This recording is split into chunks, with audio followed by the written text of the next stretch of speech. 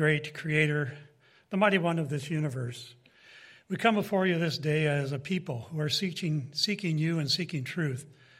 We pray that you look down on this body and whoever is gathered in your name on this Sabbath day, that you would bless them and be with them, open their eyes to more truth, heal those that have special infirmities, be their Yahweh Rapha.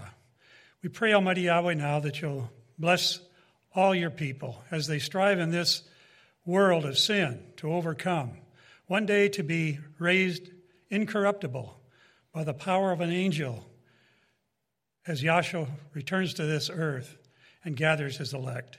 May each of us strive to be like your Son in all ways, follow his examples, and learn the ways of you. This is our goal, Almighty Father, as we study your word to learn more. So we ask for your special blessings on this gathering and that you will open eyes of the blind to more of your truth. In Yahshua's name we pray. Hallelujah. You may be seated.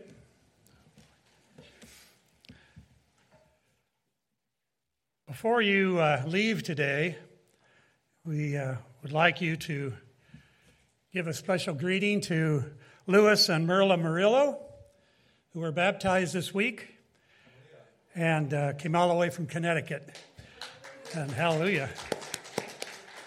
The angels in heaven are rejoicing, and speaking of angels, we'll speak of them today. But they're very dedicated. They're wanting to serve Yahweh. And for concerns of the weather, they thought they'd get baptized while they could. And we didn't know what was going to happen, like today, if we would even have a storm or whatever. So just greet them too, and they're very great, nice people. So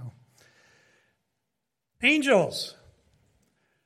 These supernatural beings have always held a fascination for us humans.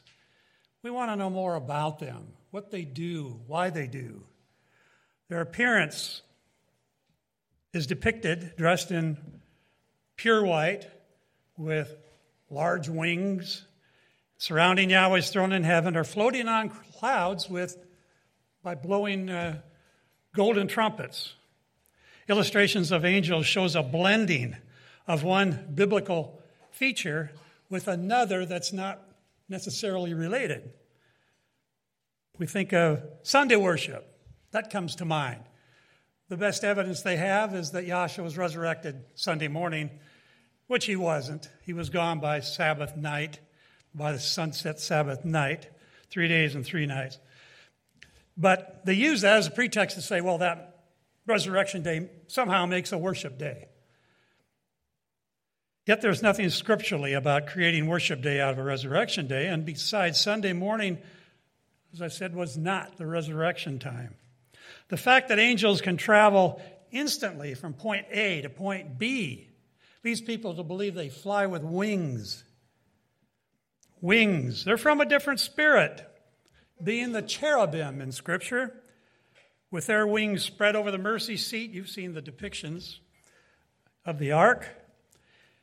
Incidentally, the myth of a chubby little baby angel or Cupid who shoots arrows of love on Valentine's Day gets its name from cherub, the Hebrew cherubim.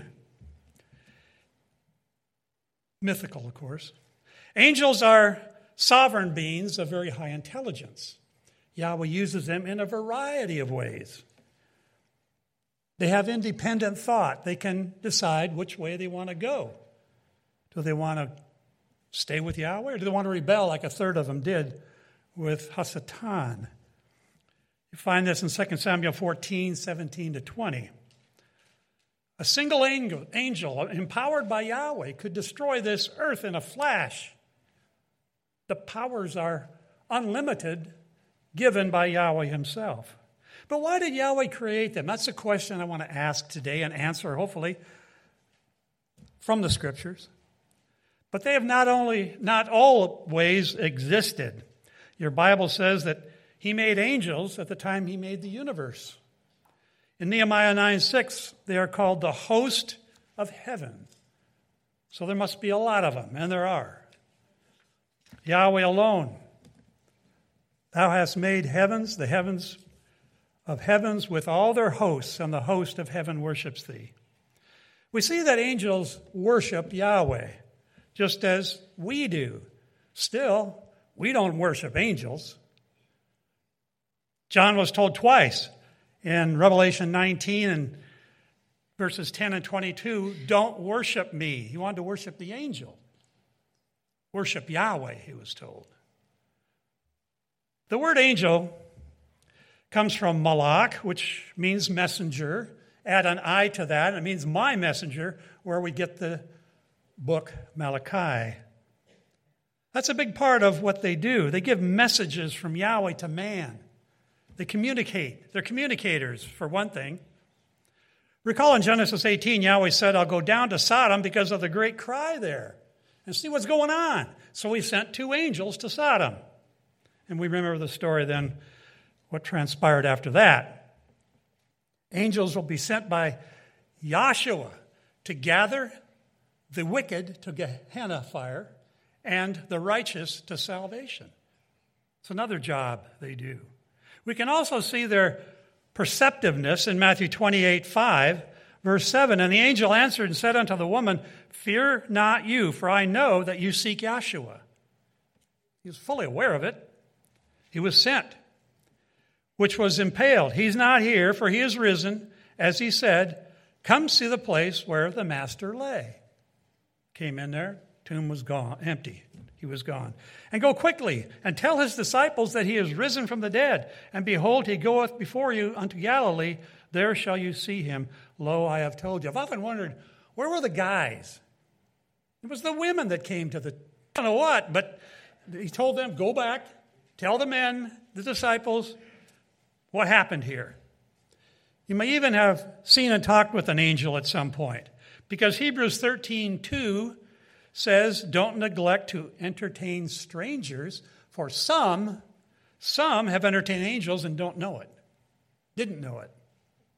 It has happened in the recent past that someone suddenly appeared and then disappeared, or said something extraordinary, and you think, well, how did he know that? Who come up with that? I have to believe it's at some point we've had angels visit here. I just happen to believe it. There's an elder up north, Elder Sam Graham, gives the account in the early years where a group of believers were meeting in the wintertime at a house, I guess, or building, and there was fresh snow on the ground. It was night, and 2 men knocked on the door and introduced those people to the sacred name Yahweh. And then they left. So they took a look outside, no footprints. No footprints coming or going. He'll attest to this. I don't know if he was there, but he certainly knew people who saw it. Just as humans do, angels exercise moral judgment. They have free moral agency. And they can fail at that as well as we. And we know the third did. When Hasatan rebelled and sought to transcend Almighty Yahweh, a third of the angels were convinced to throw in with the adversary. There must have been some strong pull there. I often wondered, what did he promise them? Did he promise them things like he promised Yahshua or Eve to sin? You can be like Yahweh? Is that what he promised them? Did he use the same promises on them when he tempted Yahshua to follow him right after his immersion? Went up into the mountain 3 times he tried to tempt him to follow him. Angels are also inquisitive, having a keen sense in earthly affairs. They want to know. They want to know about us. They want to know about the future. What's Yahweh got for us? They want to know. Likewise, verse 10 of Luke 15, I say unto you, there is joy in the presence of the angels of Elohim over one sinner that repents. Angels are pulling for us. They care about what happens to us. They rejoice when called out believers turn to Yahweh and commit to the covenant through immersion.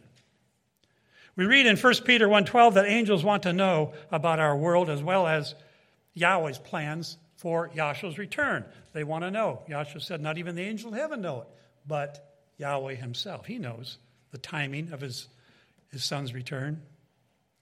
When we read of angels in the Word, we typically see only one or two in action. Notice that? There's a couple that came to Sodom, and a couple here and there came to Abraham, so forth. But there are many, many angels. Beyond comprehension, there's so many. Hebrews 12:22 tells us there is an innumerable company of angels. Also, Revelation 5, verse 11, talks about 10,000 times 10,000, which I guess is 100 million. But there's also thousands and thousands of them. Kind of like the sands of the sea, you know. Hey, they're out there. There's also rank among angels. Paul hints at it in 1 Timothy 5:21. I charge thee before Elohim and the Master Yahshua Messiah and the elect angels. So there's a certain bunch of angels that are elect, special, that you observe these things without preferring one before another, doing nothing by partiality. Elect means chosen. I looked it up. Chosen angels. They're chosen for something special. So Yahweh has preference in angels, just as he does with people who follow him. We also read of Michael, the only angel called an archangel in the Scriptures. In fact, that word only appears twice, archangel. It appears again without an attribute of whoever he's talking about. The term archangel indicates superiority over angels. In Daniel 10:13 and 21, Michael is also called one of the chief princes. It doesn't say necessarily he's an archangel. I don't know if he is or not. It doesn't say. But this is solid evidence that Yahshua was not Michael, as he is greater than any angel, including chief angels. Another time we read of the archangel at the second coming, when the voice of the archangel will be heard. The blast of the trumpet, the voice of the archangel, then Yahshua appears. 1 Thessalonians 4:16. Now, what about evil spirit beings? What are they? In Daniel 10:13, we see a prince of Persia who withstands Daniel for 21 days during his purification process, until Michael has to come to his aid. 21 days. How did he withstand him? I don't know. But a fascinating note in our Restoration Study Bible says, this passage offers a glimpse into the angelic realm. Just as in the natural, there is a constant battle occurring in the angelic. This also indicates that each nation of a kingdom may contain a certain angelic, perhaps demonic influence. So there's conflict going on. Well, we can't see it. Philosopher William James, who had an interest in such things, said he saw in a vision the nation of India, and he said it was just swarming with demons. Swarming with them. Not surprising, seeing the Hindu religion and all of its pagan gods, and the practice of yoga, the union of self with the inner spirit, that is in everything, they say, which is another pagan concept. I would never practice yoga. A similar thing may also be seen in Revelation 16:13. And I saw 3 unclean spirits like frogs come out of the mouth of the dragon, and out of the mouth of the beast, and out of the mouth of the false prophet. 3 unclean spirits. 16:14. For there are spirits of devils working miracles, which go forth unto the kings of the earth and of the whole world, to gather them to the battle of the great day of Yahweh Almighty. There's an evil spirit influence that's going to gather men to fight Yahshua. And he gathered them together into a place called, in the Hebrew tongue, Armageddon. So Armageddon is the staging area. That's not, they always say the battle of Armageddon. That's just where the nations gather. Then they march on Jerusalem. That's where the battle's going to take place. They want to destroy Jerusalem, and they're going to come pretty close to it till Yahshua intervenes. Paul wrote, for we wrestle not against flesh and blood, but against principalities, against powers, against the rulers of the darkness of this world, against spiritual wickedness in high places. Ephesians 6:12. That's where the real battle goes on. Spiritual wickedness in high places. I sometimes feel like it kind of bleeds off of that and influences the world, the wickedness from that place or whatever the battle is. Evil human beings can become the agents, the channels of the demonic host. As with angels, there is also a ranking of saints chosen for the first resurrection. David will hold a kingship position right under Yahshua the Messiah. It's called the Prince, Ezekiel 34:24. Yahshua said, in his Father's house are many offices. That's the Greek meno. And he is going to prepare a position for the chosen believers there. A position depending on, I assume, rank. John 14:2.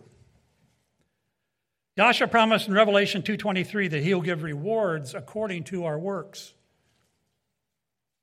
What are these rewards? Verse 26 says, and he that overcometh and keepeth my works unto the end, to him will I give power over the nations. This is obviously at the resurrection. And he shall rule them with a rod of iron. The chosen will also have authority over angels. Apostle Paul in Colossians 1:16 speaks of Yahweh's creation and includes thrones, dominions, principalities, and authorities. This is the angelic world, the spirit world. We clearly find a heavenly hierarchy where each has a job to do, where whether angels or us, maybe the angels will help us. I assume they will, because we will be above the angels, and we can do like Yahweh probably does. I should put it this way. We probably can do as Yahweh does, and Yahshua, and command the angels to do certain things for us, if we are faithful.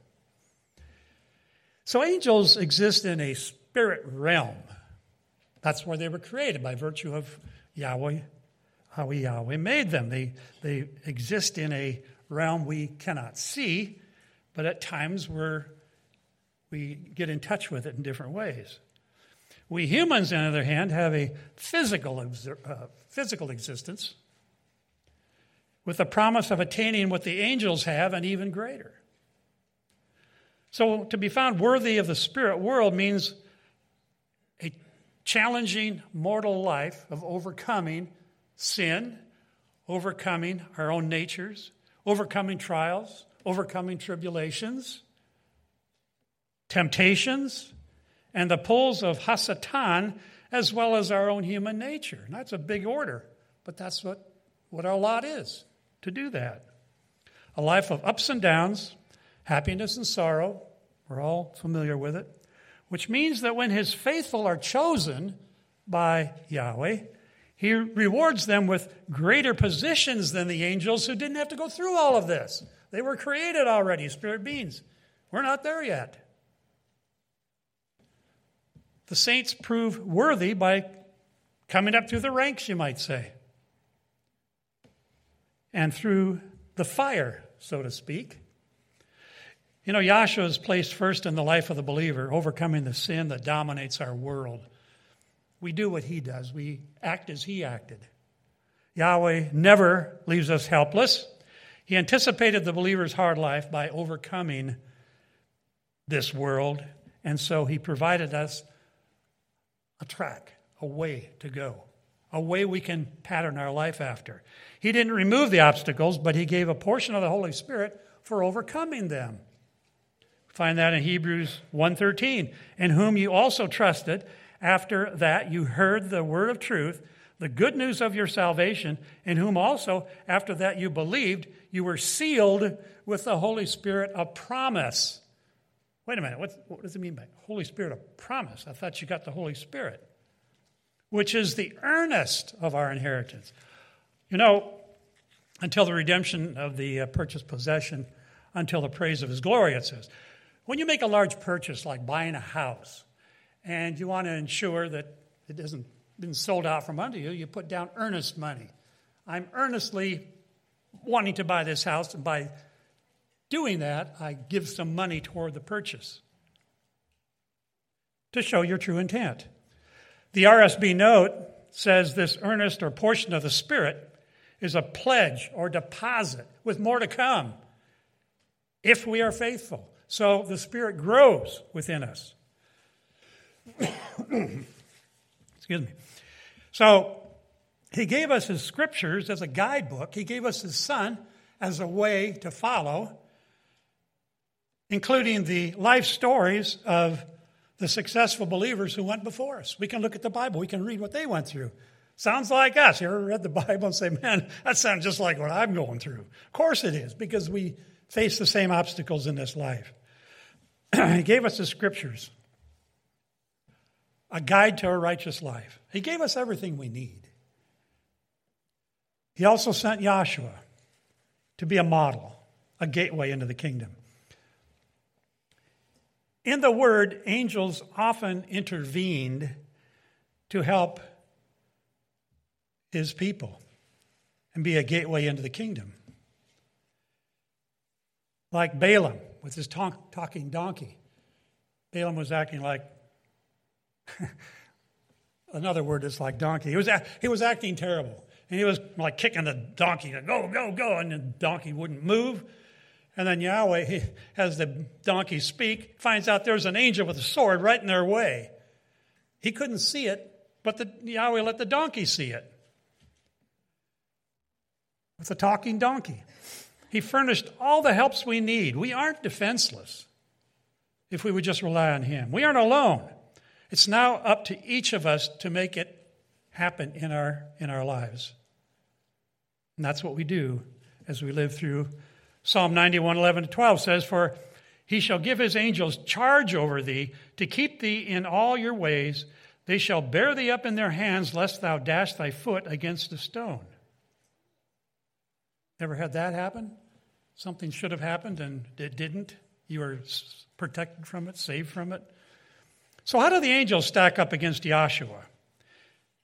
Of Joshua, we read in Hebrews 1:4, being made so much better than the angels, as he hath by inheritance obtained a more excellent name than they. Isn't that curious? Excellent name. Hebrews 1:13. But to which of the angels said he at any time, sit on my right hand until I make your enemies your footstool? Are they not all ministering spirits sent forth to minister for them who shall be heirs of salvation? Now, we're seeing angels interact with us as ministering spirits. Angels minister to Yahweh's people, it says, who will one day have authority over the angels. 1 Corinthians 6:2. Do you not know that the saints shall judge the world? And if the world shall be judged by you, are you unworthy to judge the smallest matters? Know you not that you shall judge angels? How much more things that pertain to this life? Well, judge is krino and includes to distinguish, to choose, to give an opinion of. And if we knew more about what the angels do, getting down to brass tacks, so to speak, then we would know more about how the saints will judge the angels. But that remains to be seen. In Yahweh's creation, Yahweh's image, he made man. But also, he made man to be redeemed because of his sin by Yahshua. 1 Peter 2:9, Ephesians 1:7. Angels are not created in Yahweh's image and are not redeemed by Yahshua. Hebrews 2:16. The third of the rebellious angels were not given a chance to repent and rely on the blood of Yahshua. They can't repent. He took care of them just like that. In the kingdom, angels will serve or minister to the resurrected saints as well. Hebrews 1:14. You see, it's all about family. Yahweh's asking for people to come and join his family, to make a commitment to him, to do what a family does, not break the rules, but adhere to the rules of a family. Well, when parents raise children, they want the children to, we're a family. We don't do those things, bad things that you might be tempted to do. It's all about family. And sons take on the father's name as well. Joshua inherited the family name, Yah, as in Yahweh, by virtue of being Yahweh's son. Just, that's the way it goes. Some will ask, well, how do you know that his name is Yahshua and not something like Yeshua? Well, we know etymologically for one, literally and anecdotally for 2 and 3. Hebrews 1:4 is one reference to the heavenly family name Yah. Speaking of Yahshua being made so much better than the angels, as he has by inheritance obtained a more excellent name than they, because he's Yahshua. He's part of the Yah family. When we were in Israel, they're very, overly concerned about using Yahweh's name when the Bible says over and over commanded to use his name, but they think it's too holy. But we understand our guide on the second trip, he didn't have any aversion to using Yah, but he won't say the whole name. And our first trip over there, I remember my father asking our guide, is his name Yahweh? And the Jewish guide says, you said it, but would not say it herself.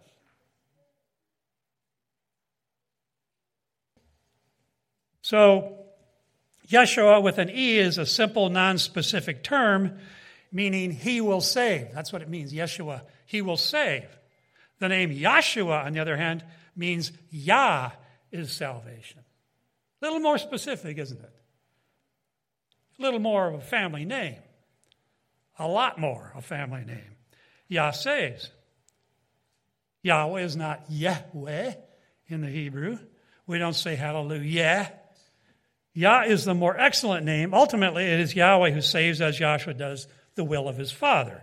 That's pretty clear in Scripture. Additionally, he came in his Father's name, John 5:43. And we read in Exodus 23:21, which says, my name is in him. How much more do you need, Joshua, Yahshua, same name with the correct beginning letter, Y, and then the AH. A son carries his father's name. That's been the case since the beginning of time. Even today, names that mean son of literally have son in their last syllable. Anders' son of Anders. Harris' son of Harris. Prefixes that do that in the first syllable are Mac, as in MacDonald, son of Donald. Or O apostrophe, as in O'Reilly. That means son of Riley. It's a contraction. And Fitz, like in Fitzgerald. That means son of Gerald. Hebrews 1:4 also intimates that angels have names, although only 4 such names are mentioned in Scripture.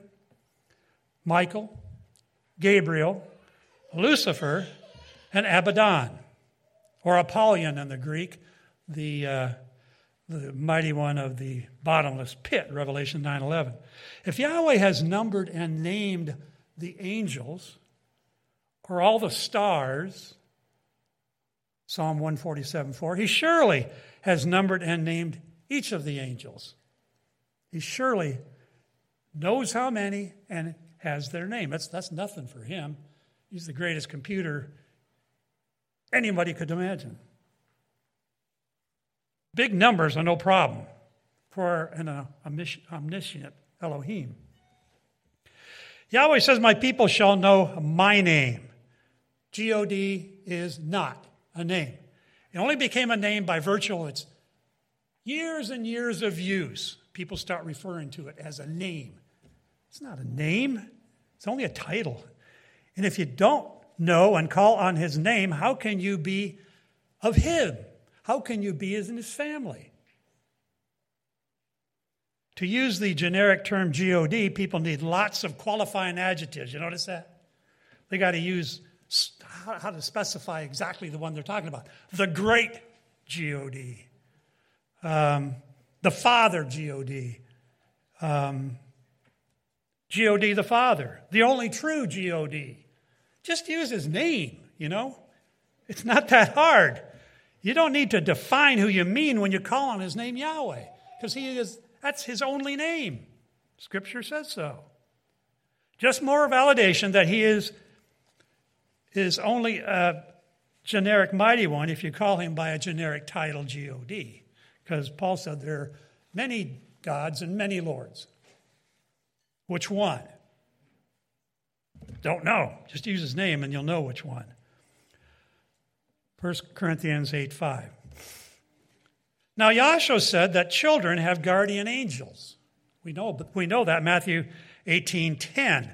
It talks about guardian angels. Angels that keep them safe when they should have fallen off out of a tree or drowned somewhere. And they were protected.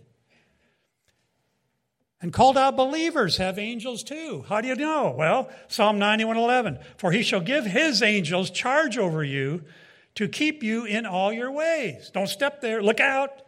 I was walking down my lane there one day and a cat ran in front of me and I stopped. And at that point, a big old branch came down. I would have been a goner. There again. Or he should give his angels charge over you to keep you in all your ways. Why? Verse 14, because he has set his love upon me, therefore will I deliver him. I will set him on high because he has known my name. His name. We use his name, it draws us closer to him.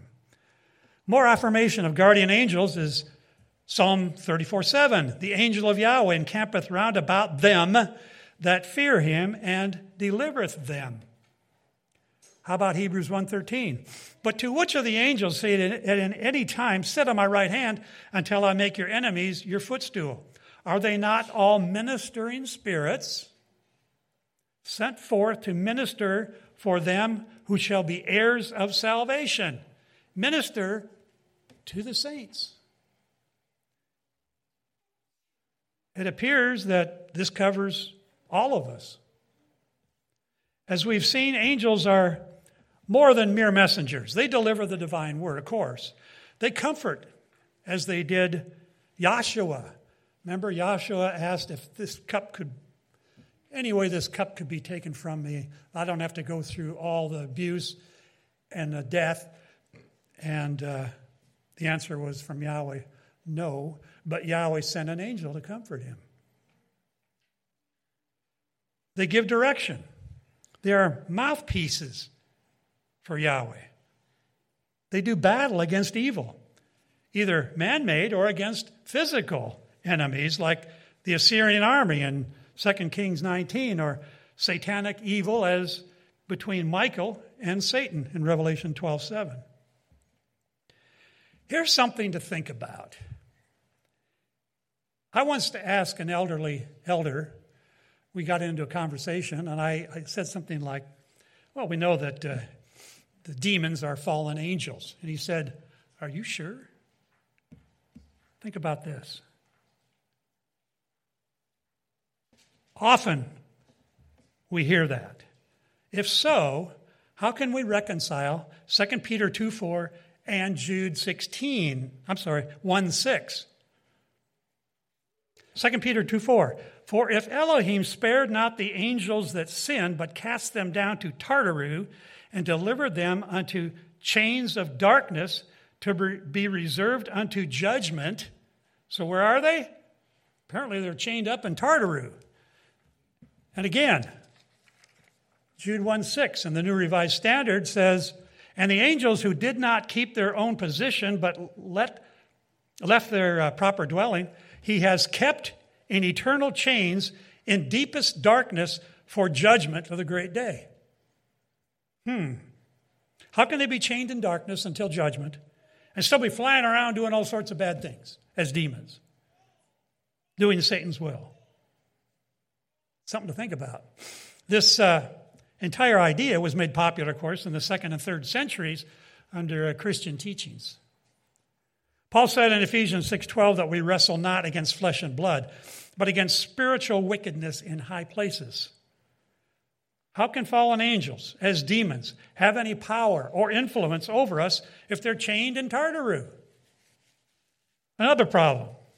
We see in both Old Testament and New Testament, demons are able to possess human beings. We know that. We even had an incident one time in early days of the assembly where someone came and expressed a demonic influence. It was clear. There was no question about that.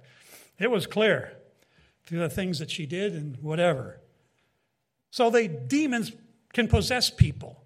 Now, ever heard of an angel possessing somebody? If demons are fallen angels, have you ever heard of an angel possessing somebody? If you have, I'd like to know. I can't think of any. I can't think of one. We never see an angel occupying an individual. Other aspects of angels, just something to think about.